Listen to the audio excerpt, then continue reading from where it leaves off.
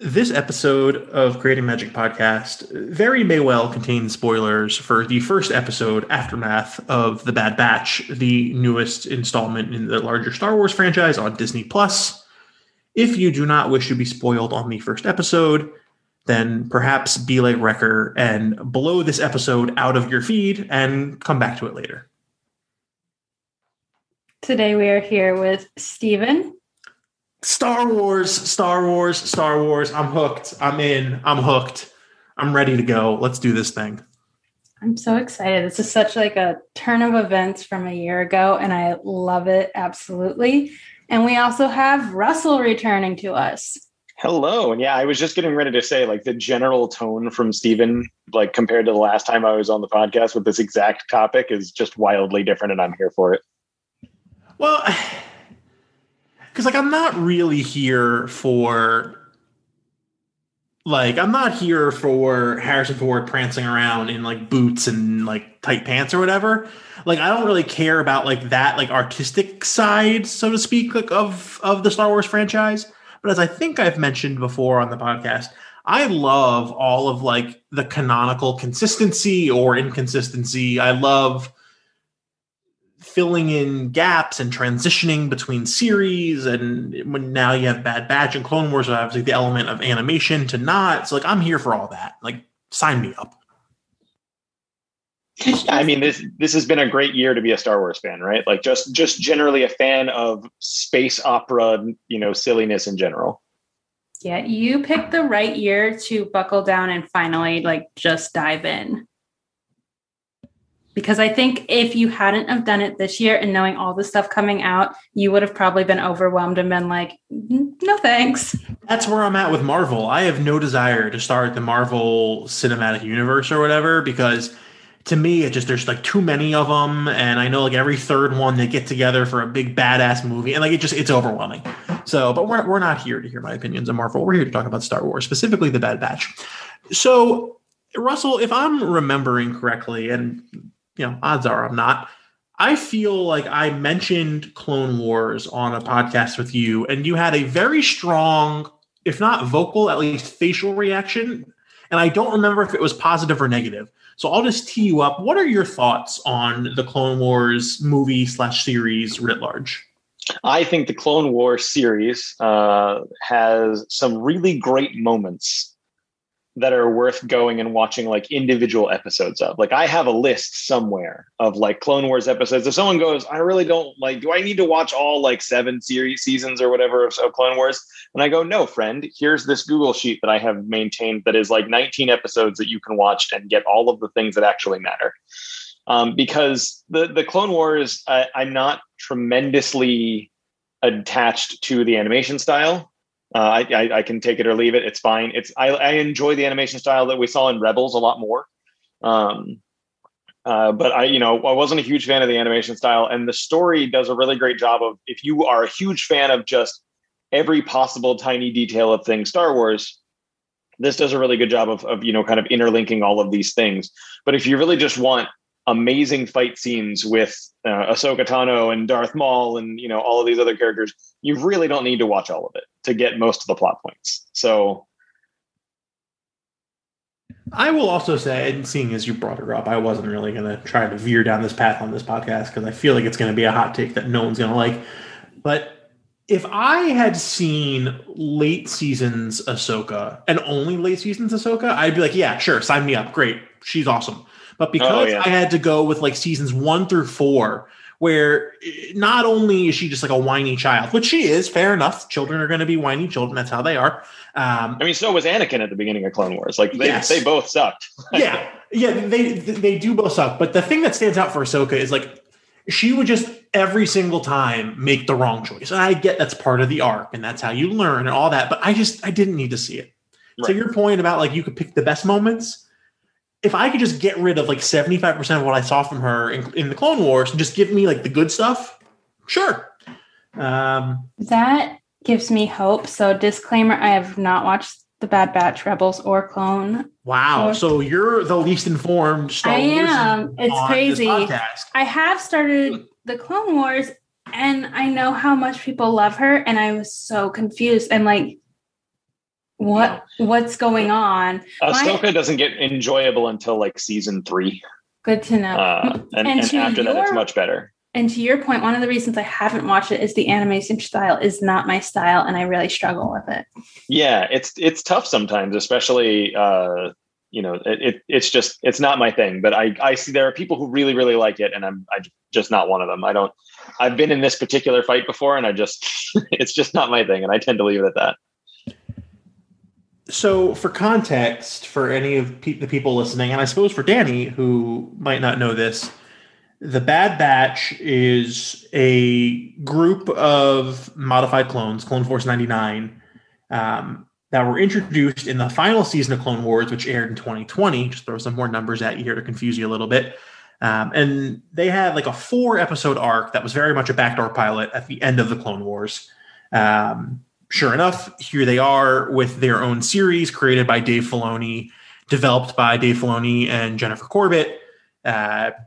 I believe Brad Rao is involved. So like kind of that core crew of this, post Disney, post Lucas, Star Wars brain trust is involved in creating this. And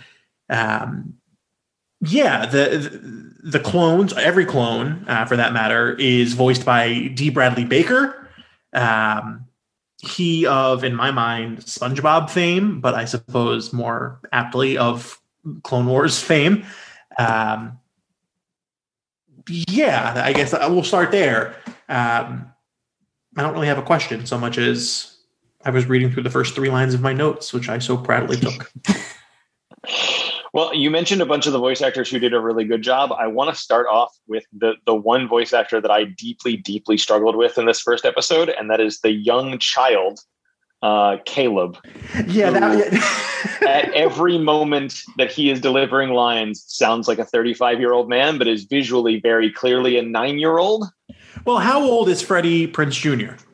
Yeah, I know that's correct, but like they did nothing to try and make him sound younger. Like he's gravelly, and I didn't actually realize that Freddie Jr. sounded that old. Like I had to go and look it up and was very surprised that it was him, because I guess I just remember him from his heyday, and he definitely didn't sound like that then. Okay, well then here's trivia, or not trivia so much as I don't even know what this would be. What do you most associate with Freddie Prinze Jr.? What movie, television show, etc.? Oh gosh, I don't know. Stuff from the 90s. Danny? Well, I just looked him up to find his age. Which is? He is 45. Is that older or younger than you? Are you serious? Wow. What movie or what, entertainment source do you most associate with Freddie Prinze Jr., Danny? So I remember She's All That, which was a 1999 rom-com. But there's other things I'm like, oh, he did a voice in Kim Possible, which I loved. See, I remember him from that super bizarre live action Scooby-Doo. I completely forgot he was in that. Yeah. Because I must have been, I don't remember when they came out. Let's call it 2002. That sounds about right. I would have been 7, 8 years old right around then. You're right on the mark for the year. Oh, really? Good for me. Yeah, it's 2002. That's not one of my notes. That's just me trying to remember. But point is, as an 8-year-old child, loved Scooby-Doo, was all about it. So that movie is very much definitive for me with him. And that really bizarre Scooby, which again, oof. Well, no one cares about Fred, but Shaggy's casting was great in that. And continued to be great for a really long time. Wait, who was Shaggy in that? Who played Shaggy? Matthew Lillard. Matthew Lillard continued to be the voice of Shaggy after that movie up until the most recent Scooby-Doo movie that came out this past year. And in fact, he discovered that the movie was happening at the same time that everyone else did. And his fans were really upset that he wasn't voicing Shaggy. Like, it was this whole thing. Yeah, rightfully. Look, not that I have any strong opinions about him in any way, shape, or form, but just from the standpoint of someone who had been like institution as part of this franchise for so long, yeah, rightfully so. But speaking of voice actors, I want to talk really quickly about one of the core elements of Clone Wars and the Bad Batch, which is like the weekend cartoon kind of narrator, right? Which is like this very serialized. Every episode pans in, and there's this like super Cronkite narrator saying, "This week, Ahsoka Tano," and it's like a recap of what you've seen, what you're about to see. I really like the like not the symbolism, but like the thematic of that, because it takes me back to being a kid watching cartoons on the weekend. But the trivia for you all is: do you know who the narrator is and where you've probably heard his voice before? Not at all. Danny? Well, you haven't seen it, so you wouldn't know. Tom Kane is the man's name. He, since 2012, has been the voice of the Walt Disney World monorail. Wow. Okay. Nice. So I will cross that off my little notes. He's so proud of himself. Speaking about the show itself, one of the things I first loved about this episode, Aftermath, and this is where I guess we finally are getting into some spoiler stuff. So it's not going to be chance. Look, it's not going to be too spoilery in the sense that the show's called Aftermath. I think we just talked about when we hit record earlier about how it takes place right after Order 66. Order 66. So like, we're not spoiling too much here. It's stuff that's already been covered in the realm of the Star Wars canon. So, take that for what you will. I really loved the title card with the Clone Wars logo kind of being burned away, melted away, and the Bad Batch came up. That was cool. That was badass. And then the very first thing I loved was when the Bad Batch is being introduced in their scene on the snow of that planet, and the clones are fighting the droids, and you've got Jedi Master Balaba and Padawan Caleb, and the snow's coming down, and it's like, well, what are they doing? What's going on? And the Bad Batch just roars out and starts kicking ass, just the way you remember it from the end of the Clone Wars. And that was super cool. And I loved that. But then I remembered the second the fighting got done, oh yeah, this starts at a really sad point in the entire history. This is not going in a good direction. And that like just hairpin turn from like 100 back down to 0 was like a really strong evocative start to this entire series. It was really good, and it did a pretty good job covering up that we had already. This is that scene is also kind of a retcon of what we had already known about Caleb and Balaba and how they were impacted by Order 66, because that's something from Rebels. Because I guess we should just go ahead and ruin this now. Caleb runs away and escapes and becomes the character that we know much later as Kanan Jarrus, who is the Jedi who teaches our main character in Rebels. And the fact that he got away during Order 66 is like a big deal. And it spawned its own like comic series that was called Kanan and like a whole bunch of stuff, because a lot of like when Rebels came out, there were people who were just scrambling for any scrap of information in addition to these characters. So they spun up a bunch of, kind of spin-off comics and stuff. And this origin was part of that. And Disney has kind of tweaked that a little bit for the opening of this. I was reading about that today, about how they landed on Jedi Balaba and Caleb being the duo, and I forget who it was. It was either Dave Filoni or Jennifer Corbett, one of the leading people over at Lucasfilm, and they said we were trying to figure out which Jedi Padawan combo made the most sense, and even though we knew we were doubling back over the canon from Rebels from the comic series, they seemed to fit based on just where they were in their training, where they were just it seemed to be the least disruptive pairing for the moment. From the jump of this episode, actually, let me rephrase this question. Up until the point where they explained at the end of the episode Crosshair's inhibitor semi-malfunction, did you understand Crosshair's motivations for the entirety of the episode? I thought so. Yeah. I mean, the whole deal was he repeats it often enough. A soldier follows orders. Like that kind of core tenet to his personality gets repeated enough that by the time, the big reveal at the end of the episode happens, like you kind of could see the direction that it was going the whole time. Well, where I got confused, fair enough. Where I got confused was I thought it was much more of a binary, that inhibitor, right? Either you had it and it worked, or it didn't, right? And so when he's shooting after Caleb and he's like, a good soldier follows orders, well, then he goes back to hanging out with the Bad Batch and he's acting normal again. It's like, oh, well, which it was this weird kind of gray area where he was half in, half out. And then at the end, once they amp up and they amplify his inhibitor chip, then he's fully in. But the whole episode, I was like, well, at one point he's about to start shooting at Hunter, and he's he's very much following Order 66. And then as the episode progresses, he's kind of oh, well, he's hanging out with the group again. He's part of the training simulation. That felt odd to me the whole time. That was the one of two things I think I bumped up against the entire time. Yeah, they try to explain it a little bit, how he reacted as strongly as he did in the beginning. They tried to give it an explanation. Our lovely alien caretakers will try to give it this kind of hand wavy because science explanation, but this is not the first time that things got blurry when it came to Order 66. When Rex and Ahsoka are fighting during Order 66, they spend a lot of time in that scene where Rex receives that order and knows that he can't really fight it, but struggles with it externally for multiple seconds and tries to find a way around it. So it is interesting that for most, 99.999% of Stormtroopers, Order 66 was just a switch flipped and you get all murdery and extra aggressive and stuff.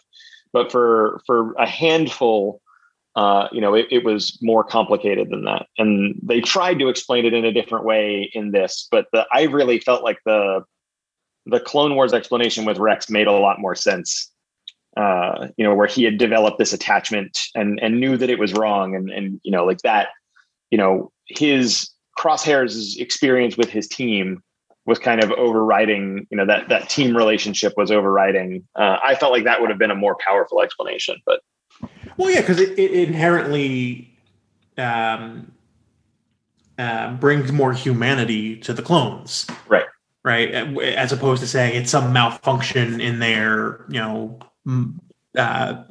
machine created genetic coding. Danny, any thoughts on this that you didn't watch because you didn't do your homework for this episode? Your direct text to me yesterday was, well, looks like I'm watching Star Wars. And here we are. Oh, I got confused at the beginning and I was like, oh, I guess I have to go back and watch this other thing. Because I believe that I needed to watch Clone Wars first, so I decided to start at the beginning rather than just be confused. Which I respect that. I appreciate it. Usually I'm very much here for it. For the sake of me coming off as the responsible co-host of the two, I'm not so sure that was great. But it's fine. It's fine. It's totally fine. One of the things I also wanted to talk about that I really appreciated was they used archived audio for one scene, kind of, if we're following a general progression, I know we've jumped around a little bit, but after the Bad Batch returns back from the Caleb Balaba scene and they're back on Kamino, there's this big, it's like a Nuremberg-esque rally. Let's just call it what it is. This big, clone army meeting happening where you hear the Palpatine Ascension speech. And I'm really thankful that they used the archival audio of Ian McDiarmid from the movie, as opposed to getting Tim Curry to come back and do it. Because no shots at Tim Curry, who I think of as the concierge guy, the bellhop guy from Home Alone, and not anything else he possibly has ever done. But when I heard him as Palpatine in some of the later seasons, I was like, oh, why? It's not. It's one of those things where once you have the voice of Tim Curry in your head, he's only ever Tim Curry. And so it's really hard for him to be someone else. He's just that iconic a voice. It's just impossible to hear anything else. I I think it struck me how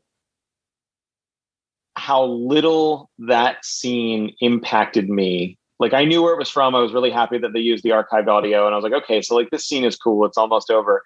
I think it spoke to how great the scene in our most recent trilogy, where they're like, where the redhead gets up on stage and screams about the last days of the Republic.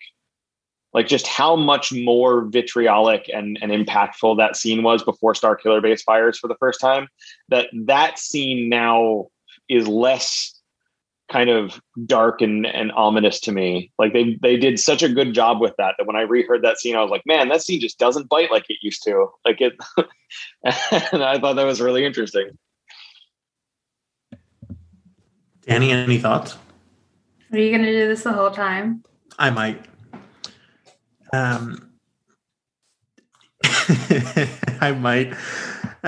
So then we are introduced to new character, at least for me. I don't know if this character appears at any other point in various Star Wars canonical properties, but Omega, who is this small child. Look, at this point, I don't know who's what age in Star Wars, because to your point, Caleb. Well, it's also impossible to know because clones. We've had some clones that age up to adulthood on purpose in order to form the army, whereas in both the movie and this series, we have come across roomfuls of clones that were still children or youngly age, and it's never been clear if every single clone kind of ramps up in age. For all we know, the next time we see Omega, she might be 13. They could decide to go that route with her. But yeah, it's impossible to know. So like trying to guess their ages when they're clones is just a mistake. So here's my question, which is I bumped up immediately when I heard it, when the Kaminoan leader, the doctor, or whoever it was, said like there's only 5 clones remaining, or 5 of these modified clones remaining. I caught that, right? Because Echo, one of the Bad Batch, is not a modified clone in the sense that they're talking about. Echo was fucked up because of the Tech Union's hostage situation at the end of the Clone Wars. So I knew that Omega was a clone at that point. But my question is, and I'm sure this will be revealed at some point, do we have any idea why Omega exists? I think it's fine. Okay.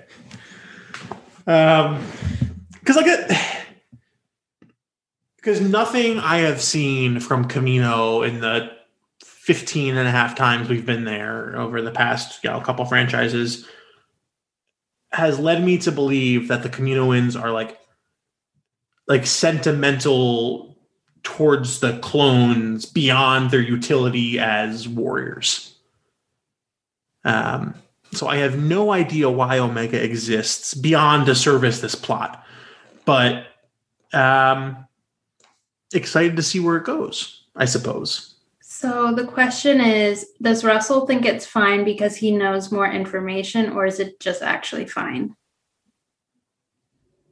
It's like there's a Game of Thrones podcast I used to listen to back in the day where they had a spoiler and then a spoiler-free sections of their episode. And in the spoiler-free sections, whenever the co-host who had never read the books would bring up a point, the one who had read the books would say, well, that's mildly interesting.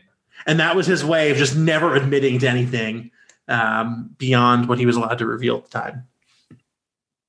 Shouts to Jim and Aaron from Bald Move. Danny, let's tag them. They're good people. We get Tarkin. Tarkin shows up, which Tarkin, I don't know if it's the haircut. I don't know if it's the way he keeps his shoulders back. I don't know what it is. He instills a lot of fear in me. Big time. And so he shows up and he decides to put all these clones apparently through their tests, through their paces, because he, for whatever reason, which I'm sure has been explained in some other Star Wars canonical sourcing, the Empire no longer wants to pay for clones, and they decide that human conscripts will be a better option.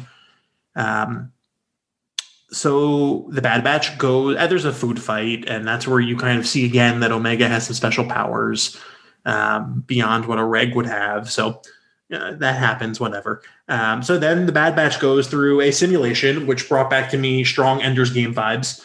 And they're going through the thing, and Tarkin's like, nah, this isn't enough. Let's bring in live ammo.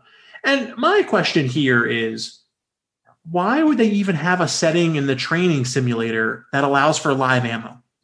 They probably didn't. It wasn't the same training bots that got uploaded. It was like when they brought them up, they were like attack droids. But like, why? If I said to you, Russell, bring in the live attack droids, you'd probably be like, okay, but you have to give me an hour to go get them and bring them in. But they're just right there, ready to go. Like a couple clicks of the button. So like it to me. Yeah, I mean, a lot of that is just kind of hand wavy Star Wars stuff. You're not wrong. It's there's no reason for them to have firing droids on standby aside from this entire facility was designed for making war machines and they happen to be the war machines next door. But yeah, I mean, the big thing there is Tarkin was really hoping that they would all die there anyway, because Tarkin doesn't like clones. It's not even so much that Tarkin doesn't like clones. Tarkin doesn't like relying on these aliens. Relying on them for anything at all was a mistake. They could at any point install a backdoor and kind of usurp everything that goes on there. It's part of this. Tarkin plays everything close to the chest. He always wants to have a controlling hand on every single thing. You see this through a lot of his character, not just through the core movies and the series that he's in, but also if you've ever read any of the Thrawn books. He plays a huge part in a lot of the Thrawn books and demonstrates a lot of those characteristics. And, it also doesn't help. What you also get from the Thrawn books is that everyone in the Empire, aside from Thrawn, is deeply, deeply, deeply specious. There's a reason that the Empire is only human, with exception to the most evil bastard in the world, in the universe, rather, which is great, Grand Admiral Thrawn. And also, we're at a point in the series here with Bad Batch where Tarkin is still climbing the ranks. He is still introduced here as Admiral, which means that he has not yet earned the rank of Grand Moff. So he's still, kind of doing whatever he can to please this new emperor and kind of climb the ranks.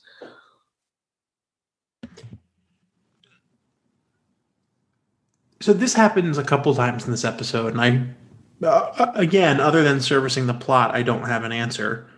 If he wants to get rid of the clones, why doesn't he just kill the clones?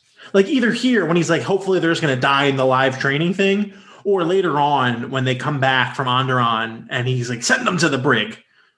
Why isn't he just like, hey, fuck them? Just everything is a head game for Tarkin. He never pulls the trigger. Like that is just, he either engineers a situation where you destroy yourself, or he gives you an impossible scenario to go through, or he just strips you of all of your rank and title and moves on. And he was going to do that initially. And then, the lovely tall aliens said, hey, give us a chance. And so he decided to turn it into a game. And the game had an unintended, consequence. But he always will decide to screw with you until you blow yourself up before pulling out a gun and shooting you himself. That's just it. He's 100% his character.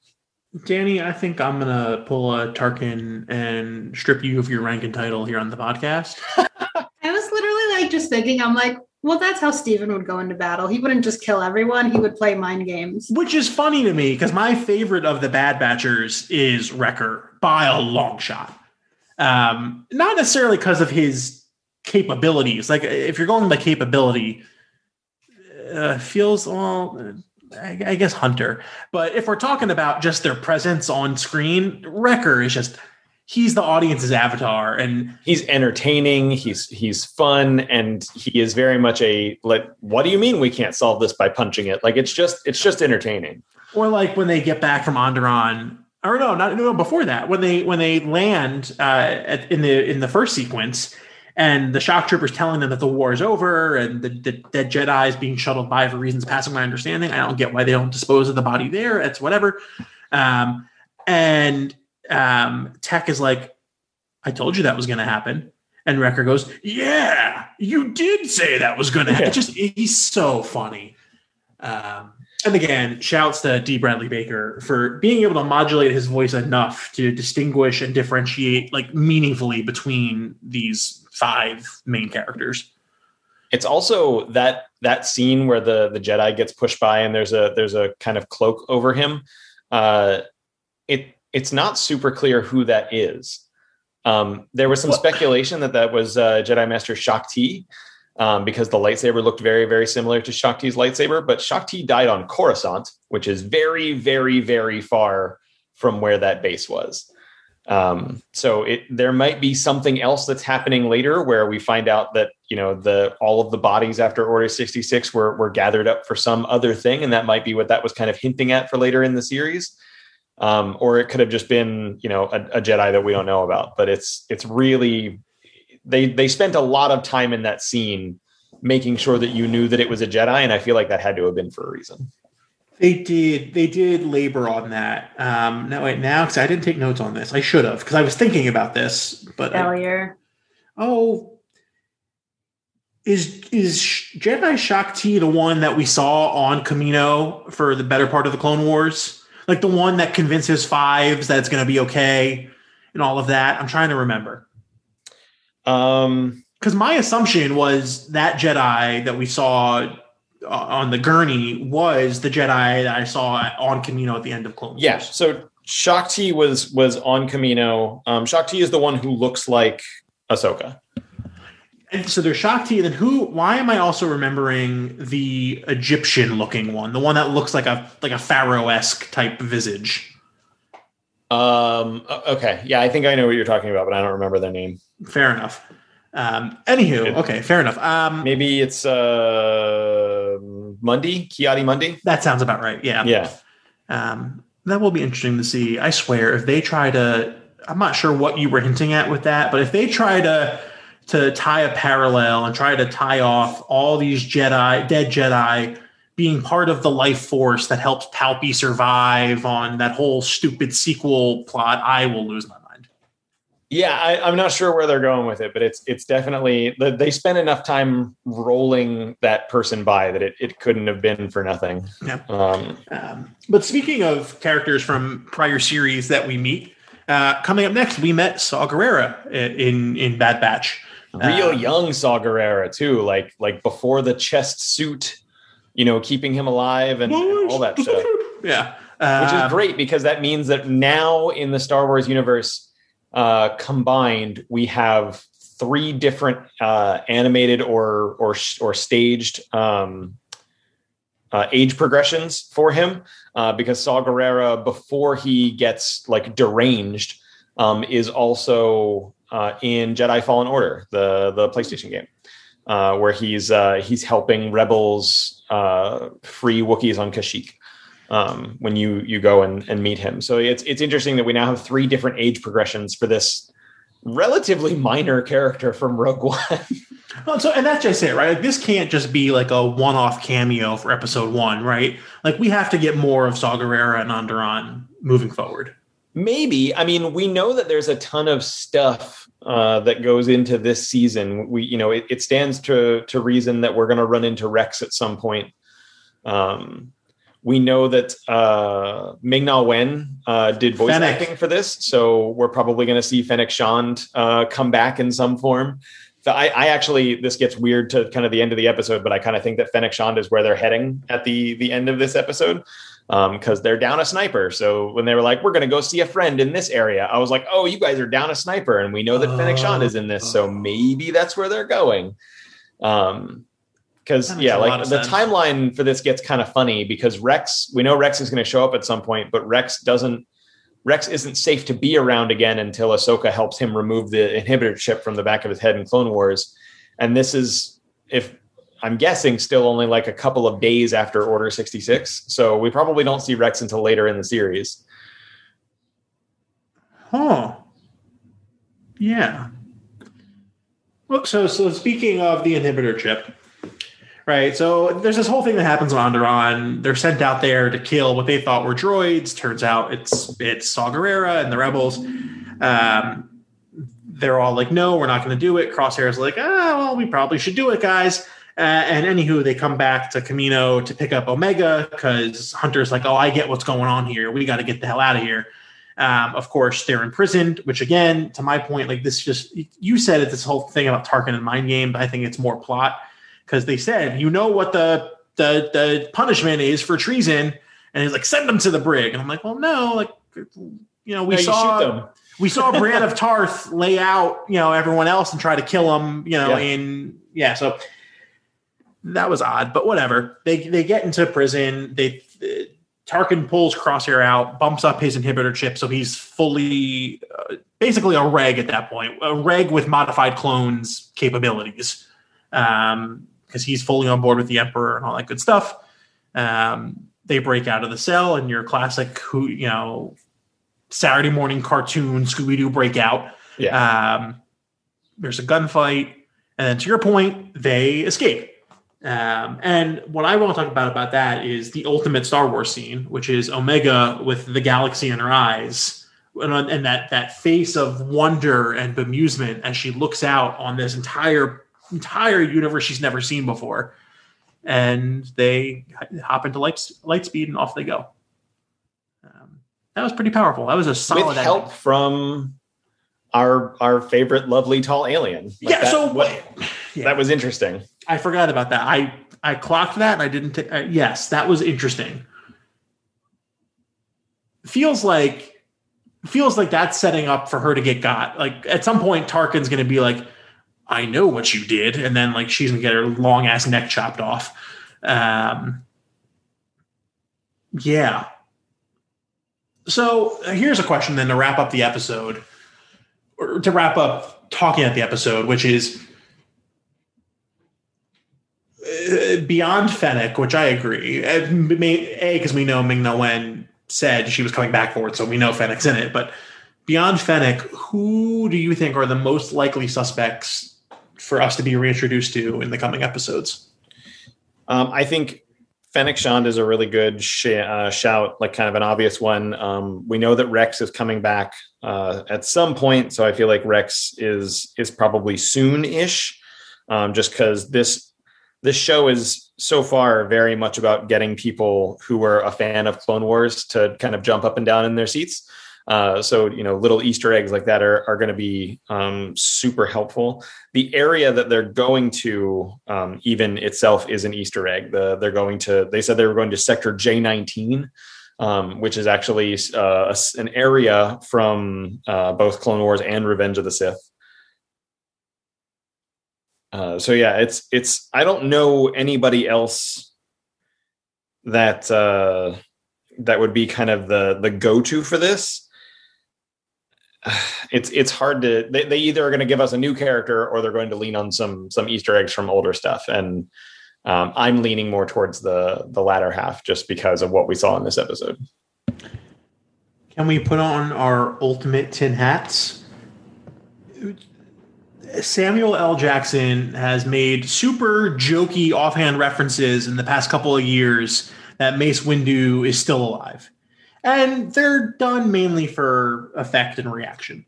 But ultimate tin hat, what if we see Mace Windu with whatever arms he's got reattached or, metallic hook hands going on at some point here? What if that's his subtle reintroduction back into the galaxy?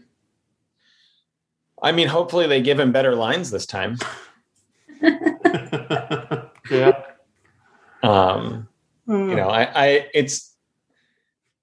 I wouldn't rule it out. I think it's something that would get a lot of people to kind of, laugh and be excited. I doubt it'll ever be a serious character. Yeah. But that there is an enormous amount of let's weave this into as many other things happening across the Star Wars universe as possible in this series. And it's interesting. I'm really curious to see how far they push that.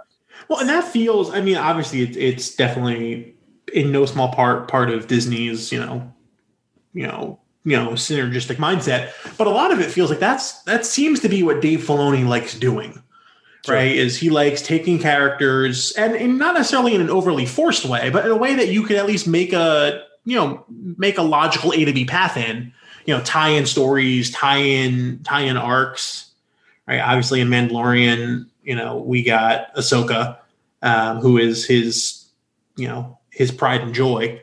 Well, yeah, we got Ahsoka. We got the our lovely flying Mandalorians. Yeah, the Death Watch. Yeah, We didn't get, and a lot of people thought we were going to get Mandalorian Thrawn. A lot of people thought Thrawn was going to. I read that a bunch of different places. Ahsoka mentions Thrawn, and so it was expected that was going to happen. But now we know that Thrawn is going to be a part of the Ahsoka series, because she's now confirmed that he's alive and back, and so is going to hunt him down in an attempt not so much to find him, but to find the other person who disappeared with him.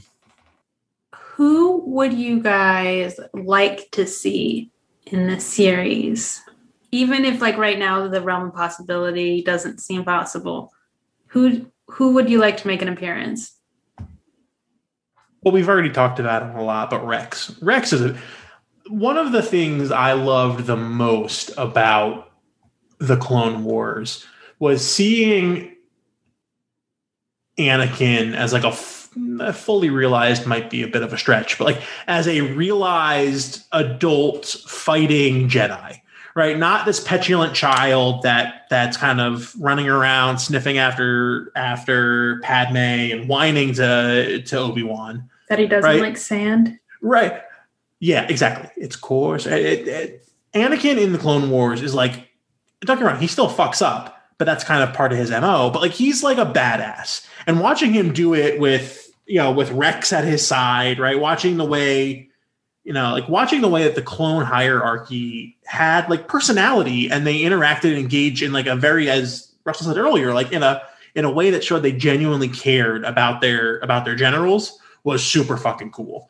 And at the end of the Clone Wars, when we got to see Rex again, like that was really cool. So I am excited for that. That's probably my number one. I think it would be very cool if Darth Maul showed back up. As a spider or as a man? I think it would have to be as a spider because it's post Order 66. Yeah, that was so weird. That whole arc with the Dathomir ladies, the witches or whatever. That one took me. I had to concentrate on that to figure out what the hell was going on. And then they have like the blood sacrifice towards the end. With Misa, with Jar Jar's lover, and it's a whole thing. It's very confusing. It gets real dark, and that's why when you were like, "Man, I hope they don't take all these dead Jedi and strap them to Palpatine," I was like, "Well, I mean, maybe." Yeah, that's a great point. It'd be cool to see Jar Jar for that matter, only because I love the reaction Jar Jar gets in the fandom. Oh, it's just unanimous hatred. Yeah, and I love it. I absolutely love it. And I love doing the Jar Jar voice. I love trying to interpret what the hell he's saying. I love the couple times he very low-key but high-key admits that he fucked what's-her-face, the blood sacrificed one. It's like a whole thing. It's great. It's great. One thing, if I can transition from the funny into the serious, that I actually read on the day of recording, and actually this article was dropped maybe like an hour before we hit record on Gizmodo on IO9. James Whitbrook is, I'm assuming, a critic, author, tech guy, who wrote this article, Why Star Wars Fans Are Concerned About the Bad Batch and Whitewashing. And the title kind of tells you all you need to know. There's a fair amount of proof points you can point to throughout Bad Batch where it appears they have altered a lot of the skin tone and physical qualities of the clones away from Tamira Morrison, who is Jango Fett, Boba Fett now, I suppose, as an adult in Mandalorian, but away from Tamira Morrison, who is the model for all the clones. And given everything else that's happened in Star Wars in recent years with portrayals of diverse characters, feels like it's worth mentioning, right? Yeah, I mean, 3 of the 5 of the Bad Batch very clearly look nothing at all like a reg. And and then you have Omega, who's like a Malfoy child, who is very much blonde hair, blue eyes. Wrecker gets a pass because he looks like Dave Bautista, and and our Data, our half robot gets a pass because all the blood has been. Yeah, Echo's Echo doesn't have any. Yeah, Echo's just kind of a weird albino version of. But yeah, Hunter. It's a weird look for all of these other clones to look like that, and for Hunter to look like 25-year-old Sylvester Stallone. Like that's a weird choice. Tech with his like Steven-esque haircut, right? Like that's Tech's haircut is very weird. Crosshair looks unusual, but it's hard to tell if it's just like battle damage or if he just or if he just looks that way. Yeah. But yeah, I mean, it's weird. It's very, very strange the aesthetic choices they went for 4 of those characters. When we definitely know what the base genetic material is there, and they definitely don't resemble Dad. Like that's. And for what it's worth, this piece that I read said, whether it's sourcing or I don't know what it is, that must be sourcing because I don't think Lucasfilm said anything officially about it. But he reported that apparently, like Lucasfilm has been taking this to heart, and they did some last minute like color editing around because obviously Camino is super sterilized and bright and white, so that could also impact kind of the pigmentation.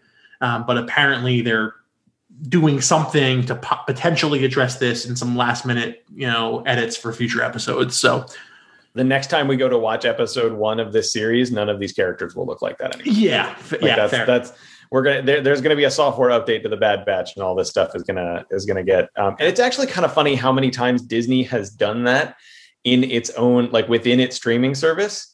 Go watch a DVD release of Lilo and Stitch, and then go and watch the Disney Plus version of Lilo and Stitch. No. They are not the same. Danny, I'm sure that the scene where Lilo climbs into the dryer to get to hide from Nani, and Nani climbs down and like shuts her in the dryer and or like bangs on the dryer so that she comes out.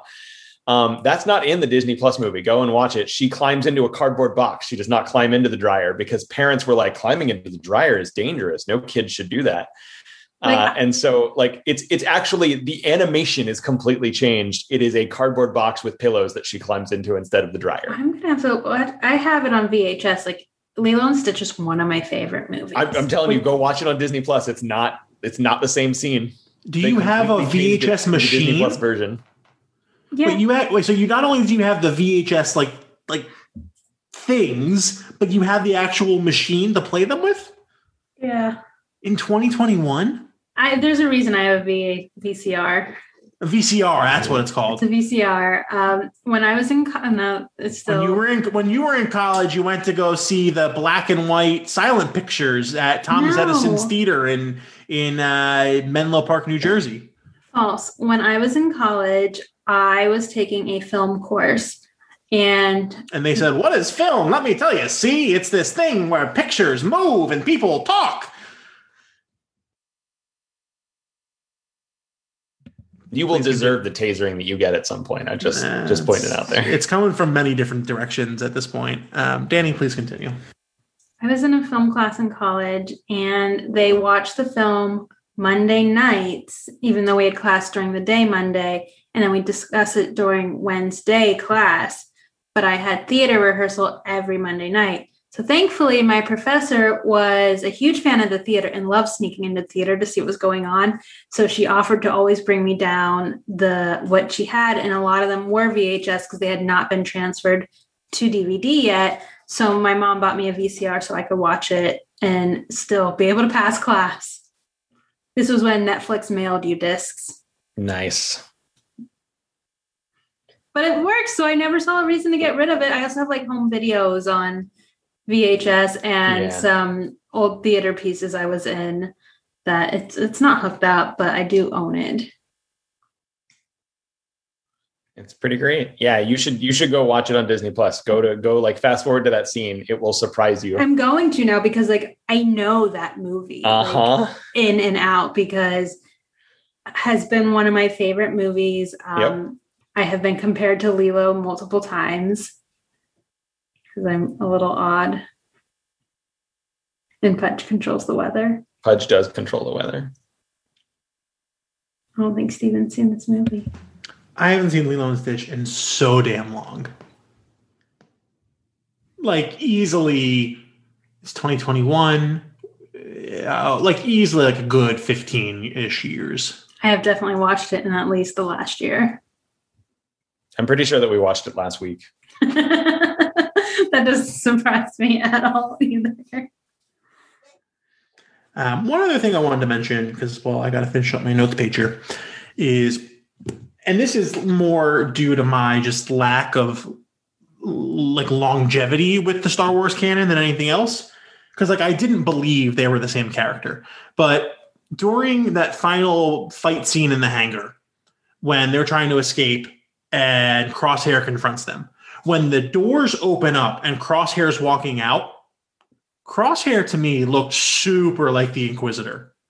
Like super tall and rigid, had the long gun on his side, like looked like that weird orbed lightsaber thing. Like I was like, wait a minute.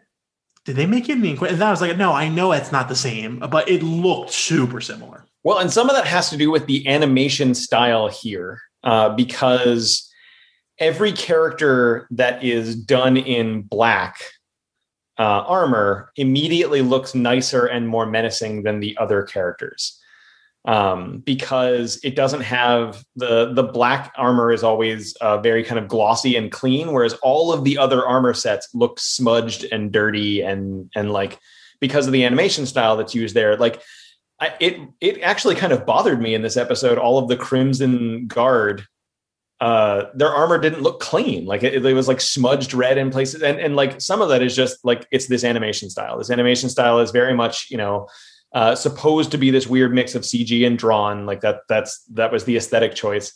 But as a contrast, everyone who wears glossy black in this series has that look to them because they're much cleaner and by virtue of that more menacing looking than the other characters. But also, please stop using this animation style. As someone who doesn't have a strong opinion on animation styles, I don't hate it. I mean, I feel like,